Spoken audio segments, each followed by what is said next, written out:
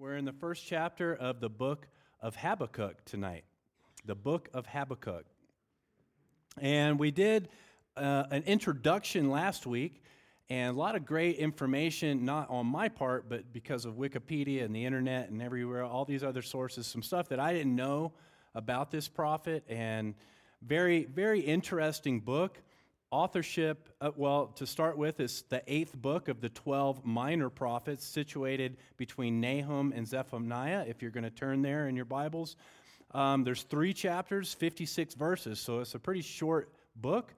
And again, authorship attributed to the prophet Habakkuk around 600 BC is when they think they wrote it. So about 200 years after the great prophet Isaiah wrote his prophecy. And the book of Habakkuk is this private conversation that he is having with the Lord. He's asking the Lord questions, the Lord is answering, he's hearing, and he comes to this place of understanding at the end. That's unique in the prophets. There's no part where Habakkuk is addressing the people of Israel directly, or the Lord through Habakkuk is addressing them directly. Again, it's just between Habakkuk and the Lord, but then we look into that and we understand what God is trying to say to us. There's some speculation as to who this man was. We talked about some things like that. He's possibly the son of the Shunammite woman in 2 Kings, which was a really interesting tradition that the Jews maintain. That son of the Shunammite had this miraculous birth and was the one that was raised from the dead by the prophet Elisha. And the key verse in this whole book, guys, if we want to remember one verse out of all of Habakkuk, the righteous shall live by faith. And some of y'all will have the just shall live by faith. And that's the key verse in this prophecy. That's the message that God is getting across to us through Habakkuk in this book. It's a verse that the Apostle Paul quotes often and forms the basis, really, of the doctrine of Christian salvation. That, like we talked about in communion, salvation by grace through faith alone. And I'll start reading in Habakkuk chapter 1, verses 1 through 4. The oracle that Habakkuk the prophet saw. O Lord, how long shall I cry for help, and you will not hear? Or cry to you violence, and you will not save? Why do you make me see iniquity, and why do you idly look at wrong? Destruction and violence are before me. Strife and contention arise. So the law is paralyzed, and justice never goes forth, for the wicked surround the righteous. So justice goes forth perverted. This prophecy begins with this complaint. Some of your Bible may have a heading that says Habakkuk's complaint. He's complaining to God in a sense. How long? Why? And this is often how we may start our dialogues with the Lord, particularly when facing trials and hardships. Now, some of you are familiar with Job, this man who suffered so much loss. He says a similar thing in the depths of his suffering in Job 19. He says, behold, I cry out violence, but I'm not answered. I call for help, but there is no justice. It's very similar to what Habakkuk is saying here, isn't it? I think what's interesting, first of all, what I take from that, God never condemns or rebukes Habakkuk or Job for their questions or their complaints. Although, with that caveat, although we're going to see in chapter 2, verse 20, after the Lord has provided these answers to Habakkuk and revealed to him the extent of his will, this is what he says: the Lord is in his holy temple. Let all the earth keep silence before him. Let's think about that. The Lord is in his holy temple. Let all the earth keep silence before him. So our conversations may begin with questions or complaints, but there's a time for those questions to cease and to rest in his loving sovereignty. Do we agree with that? Sometimes that's a hard place to get to. I think the Lord fully expects us to come to him with our problems, and we should never think otherwise. 1 Peter 5:6 Fantastic verse. Who knows it? 1 Peter 5:6. Humble yourselves, therefore, under the mighty hand of God, so that at the proper time he may exalt you. And this is the key to this, casting all your anxieties upon him, casting all your cares upon him, maybe another translation, because he cares for you. He cares, he wants to hear from you. Again, to come, to complain, to question, and to wrestle with him, I think is godly.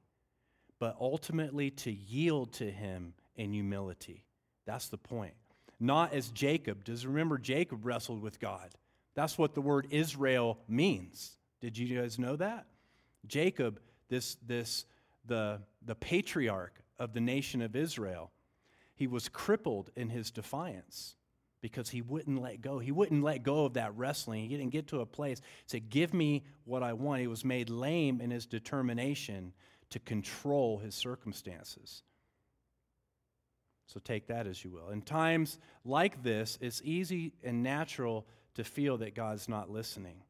And this is where faith has to prevail over our feelings. Times when his word is preeminent.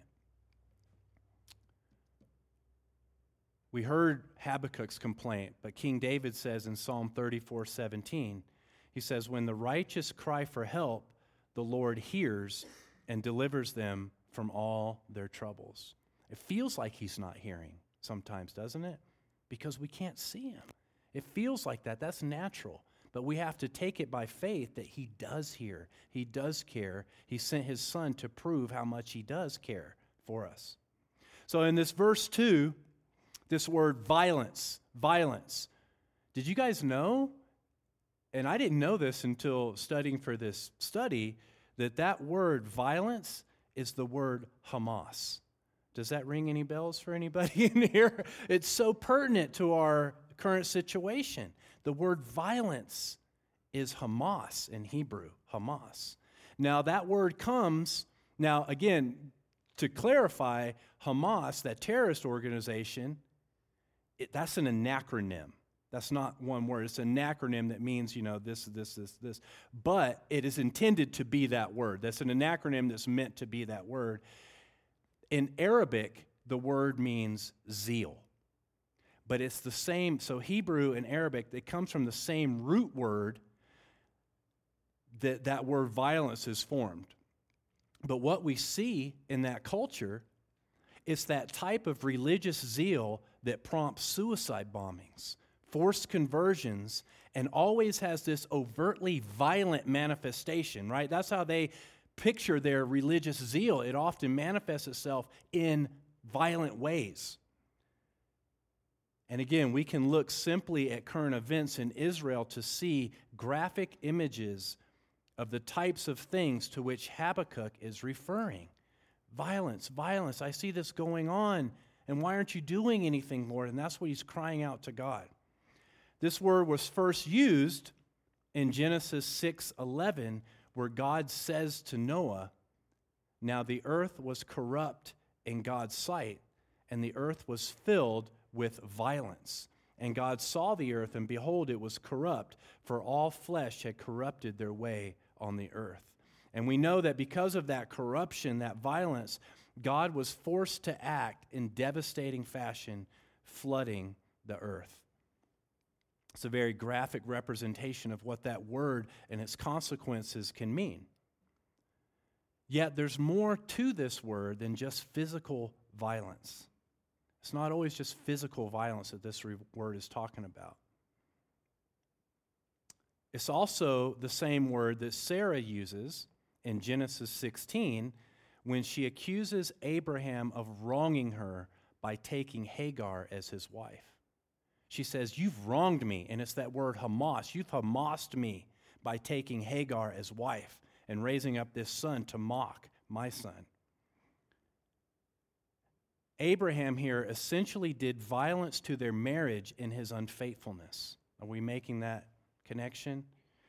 It's a word also used to describe a false or malicious witness in Exodus and Deuteronomy. When Moses is giving the law, it says if you're a malicious witness, you're a Hamas type witness. someone who does violence to another's reputation or livelihood. And that's what that's talking about with that false witness, a malicious witness. King David uses this word over and over again in the Psalms, often related not just to his opponents in warfare, those physical opponents, but those who would slander him and those who would betray him. And finally, in Malachi 2:16, the Lord says, "For the man who does not love his wife but divorces her, says the Lord, the God of Israel, covers his garment with violence, says the Lord of hosts. So guard yourselves in your spirit and do not be faithless." So unfaithfulness is a type of violence, again, done to a family.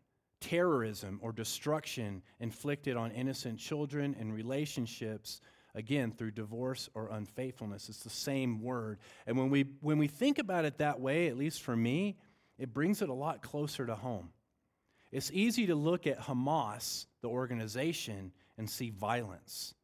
But what about our own lives or our own culture? And this is when, for me, Habakkuk's complaint becomes very personal and very relevant. Because it's easy to say, I'm not like Hamas, for goodness sake. I mean, these people are the wicked, the most wicked of the wicked, right? It's easy to say, I'm not like them.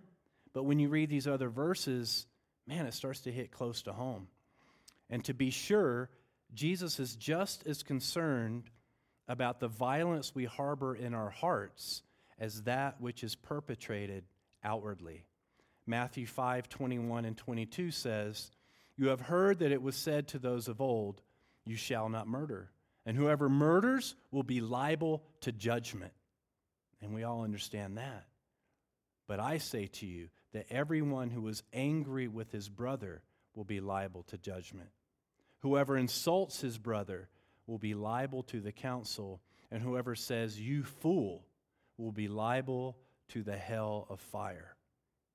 Jesus is saying it's not just the violence that manifests physically, that violence that may even result in murder, but rather the internal hatred and acts of the heart that makes us liable. And doesn't it seem like that type of hatred is just at epidemic levels in our culture right now? Where people are just wound right to that point where it's just one little thing and it's a road rage shooting, or it's someone going ballistic at the airport, or these things that we see every day in the news where people are so brimming with that type of hatred in their heart that it may not ever manifest, but we see it manifesting more and more. This terrible school shooting that just happened the other day, and these things that happen daily, but all those things happen because that hatred, that violence, that Hamas is being stored up in people's hearts day by day by day in these little ways. And that's the thing that Habakkuk saw in his culture too, that these things were endemic. They were epidemic in his culture, and he felt like God wasn't doing anything about it. And this last verse, it says, "For the wicked surround the righteous, so justice goes forth perverted." Sometimes it can feel like we're outnumbered when we try to not engage in those things. And he says that we're surrounded. Those of us that try to live different, who try to forgive and live in peace, we can find ourselves in the minority and even victimized. So that's the complaint. That's how Habakkuk starts out. Now let's look at what God answers. Habakkuk 1:5, "Look among the nations and see, wonder and be astounded, for I am doing a work in your days that you would not believe if told." That sounds awesome, right? That sounds like, okay, I'm ready for something great. I'm ready for something good, something so good that I can't imagine it. But the Lord is preparing Habakkuk by telling him that the work he's preparing is astounding, unbelievable, but maybe unreasonable, unexpected in a way that he's not going to be okay with. He goes on to say, verses 6 through 10, "For behold, I'm raising up the Chaldeans." For those of you that may not know, the Chaldeans are the Babylonians. It's the same word, Chaldeans. that bitter and hasty nation who march through the breadth of the earth to seize dwellings not their own. They are dreaded and fearsome. Their justice and dignity go forth from themselves. Their horses, I'm having a hard time. Their horses are swifter than leopards, more fierce than the evening wolves. Their horsemen press proudly on. Their horsemen come from afar. They fly like an eagle swift to devour. They all come for violence, all their faces forward. They gather captives like sand. At kings they scoff, and at rulers they laugh. They laugh at every fortress, for they pile up earth and take it. Then they sweep by like the wind and go on, guilty men whose own might is their God. And I would venture to say that's not what Habakkuk was expecting God to answer to his complaint. A foreign Gentile nation, like the Lord had driven out of the land 1,000 years ago, right? Now he's bringing them back for judgment on his own people. They're immoral.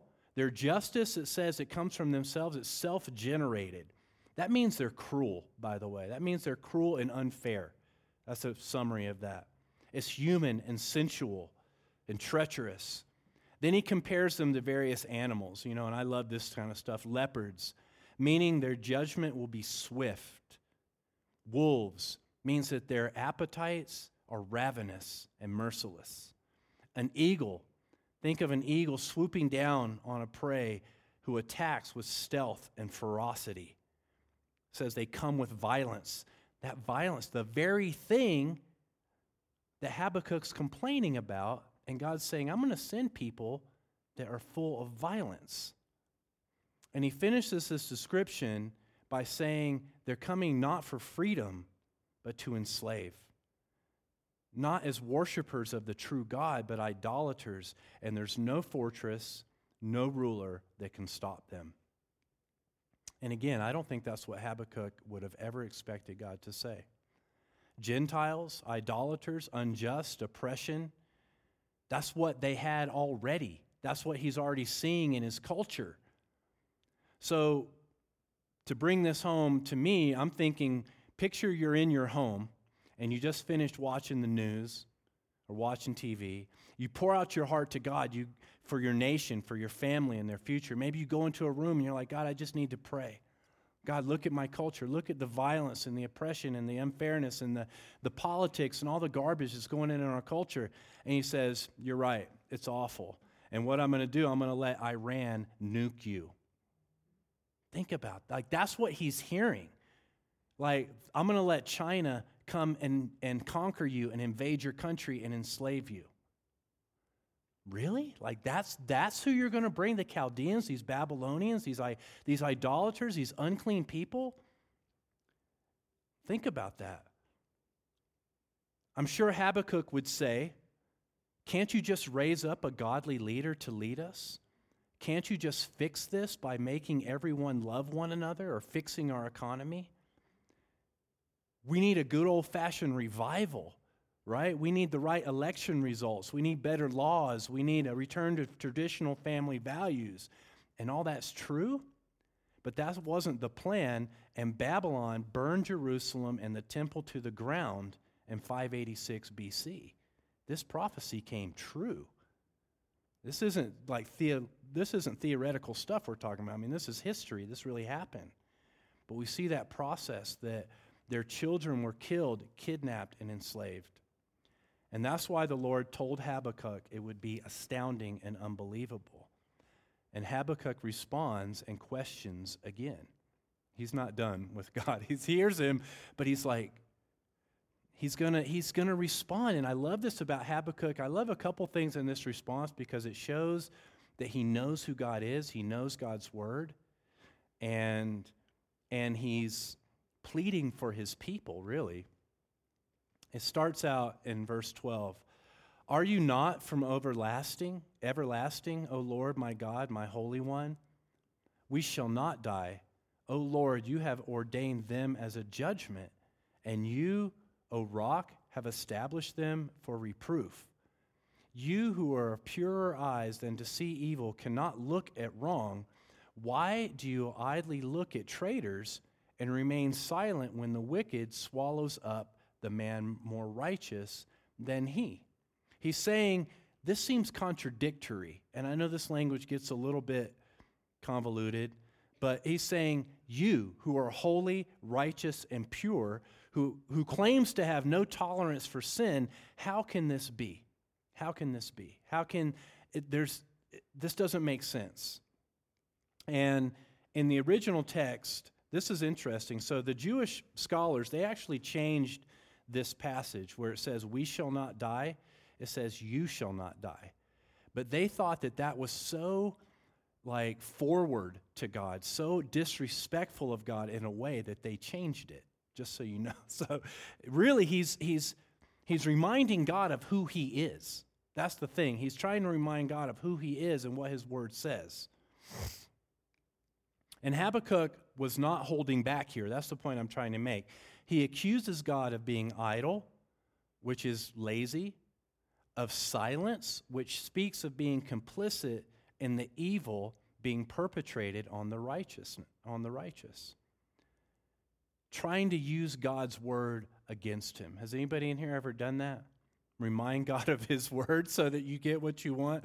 I think I've tried to. I've had those thoughts. I've done that. And don't you hate when someone throws something you said, in my case, out of pride or stupidity, back in your face? I know certain people in my life that seem to remember every single word I've ever said, and can remember it in the quickest flash of like just so quick, and throw it right back in my and most of the time I'm like, you're right, I'm wrong. Shouldn't have ever said that. But the Lord's never wrong, and this never works with him.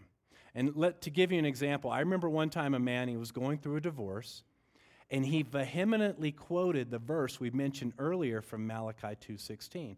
And in the New King James, it says, for the Lord God of Israel says that he hates divorce. And so as he was going through this divorce, he would pray that to God. He said, God, you hate divorce. You told me that. And so this should never happen. And you need to keep your word, basically. You need to bring my wife back to me. Like, you hate divorce. This shouldn't happen. The problem was this man's wife didn't hate divorce at all. Matter of fact, she really liked it, and she left him. Now, see, God also hated all the stuff that led up to the divorce. But he was fine with those things. He was fine with sin until it was time to reap its consequences. And then he began to quote God's word back to God. Now, it doesn't work that way. God knows and cherishes his own word so much that he's bound to keep it. And that's what's going on here. That's what's happening here. See, again, God had given these scriptures 800 years before this prophecy. And Moses stood and told the people, if you fall away from God, you're going to be vomited out of the land and you're going to go into slavery. He had told them that if you fall away from me, this is exactly what's going to happen. But apparently 800 years goes by quick. And what short memories we have when it comes to our own sin. And what short memories we can also have when it comes to remembering the grace and blessings of God when faced with the consequences of our own choices. And even the dreadful consequences of the choices of others. Habakkuk 1 in verse 14 through 17. And this is his second complaint. And it has a different spin to it, but it's also kind of creating this scenario that he's showing God the absurdity of his decision, of God's decision. He's trying to point out, again, this is incongruent with your nature. And he says, you make mankind like the fish of the sea, like crawling things that have no ruler. He brings all of them up with a hook. He drags them out with his net. He gathers them in his dragnet. So he rejoices and is glad. Therefore he sacrifices to his net and makes offerings to his dragnet, for by them he lives in luxury and his food is rich. Is he then to keep on emptying his net and mercilessly killing nations forever? The he in here is speaking of the wicked, the Babylonian kingdom. And in this argument, Habakkuk is likening the people of Israel to fish and even to lobster or crabs wandering around helpless. He's saying, you're treating us as unclean, like bottom feeders, but we're your people, your chosen people. And our ruler is you, you're supposed to watch out for us. Basically, he's saying God is devaluing his people. He then presents this absurd scenario where a man worships and idolizes his stinking fishing net. Imagine that, has anybody ever used a fishing net? I mean, like you don't keep those in your bedroom, right? You keep them out in the garage or a shed somewhere, but this guy's worshiping his fishing net and is allowed to prosper and flourish in this ignorant idolatry while God's people are shown no mercy. It's a very similar argument. We were talking about the prophet Isaiah that the Lord himself makes. And I wonder, Isaiah wrote a couple hundred years before Habakkuk, and I think Habakkuk, there's a good chance he would be familiar with this account. And he changes the characters, but it's the same idea that Isaiah uses, that God uses through Isaiah in chapter 44, in which the Lord describes an idolatrous lumberjack. Instead of a fisherman, it's a lumberjack. It's a man who chops down a tree, uses it to heat his home, and then uses some of the tree to make his god, which he then adorns and worships. I'll read that passage. It says Isaiah 44, 19 and 20. No one considers, nor is there knowledge or discernment to say, half of it I burned in the fire. I also baked bread on its coals. I roasted meat and have eaten. It's like, he's using it, he's burning it up, he's profiting from it. But then, and shall I make the rest of it an abomination? Shall I fall down before a block of wood? He feeds on ashes. A deluded heart has led him astray, and he cannot deliver himself or say, is there not a lie in my right hand? Again, it's possible that Habakkuk was familiar with that prophecy. Maybe not, but it's the same principle, and this is always our tendency to worship that which we are able to accomplish ourselves. It always leads us to feeding on the ashes of our consequences, getting tangled and entrapped in the sinful nets of our own making. And that's the thing that Israel's suffering here. They have done this very thing. They have been like the nations around them. That's why God's bringing the judgment. And it's not just about making a block of wood, guys. It was about sacrificing their children. It was about sacrificing so much on that altar of selfishness that they did that hurt so many people. We read about so much in Proverbs about the lies and oppression and the way people would take advantage of one another and all that stuff that God hates. That's what that idolatry results in. It's not just this funny little picture of necessarily, making a block of wood and worshiping it. It's what all that leads to and how damaging it is to lives, like we talked about, whether it's divorce or infidelity or drug use or crime or whatever it is. Those are the consequences of idolatry in whatever form it takes, whether it's a fishing net or whether it's like this lumberjack that's cutting down trees. And that's how chapter 1 ends, and we're just going to leave it at that. It really should end with the first verse of chapter 2. And it's a little bit of a spoiler because it goes on to say where Habakkuk says, now I'm going to wait and listen. Now I'm going to go and wait and hear what God said. I've presented my case to God, but now I'm intentionally going to go and I'm going to sit in this watchtower. I'm going to go and be quiet alone. I'm going to take time to wait and see and hear what God responds. And man, I think that's just this perfect picture of how we're to be with believers. We see this progression with Habakkuk, where again, he's He sees problems in their culture. Does anybody else see problems in our culture today? Has anybody else gone to God and say, God, what are you doing here? Why are you allowing these things to happen? Why have you allowed this guy to be elected president, for goodness sake, or this guy or this position? How can this be your will? God wants us to come with those questions. God wants us to know His Word. He wants us to be able to converse with Him on a level that shows that we're familiar with His nature, His Word. He doesn't condemn us for that ever.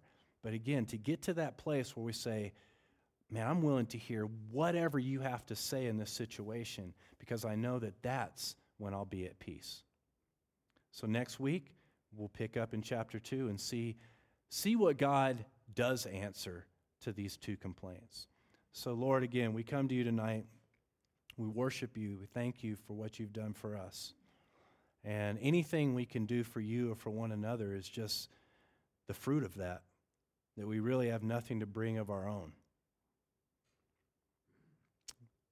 We're just grateful to you tonight, Lord. We pray for your forgiveness every day. We pray for your mercy. We pray help us to forgive others that we could enter into the fullness of joy. We praise you and worship you tonight in Jesus' name.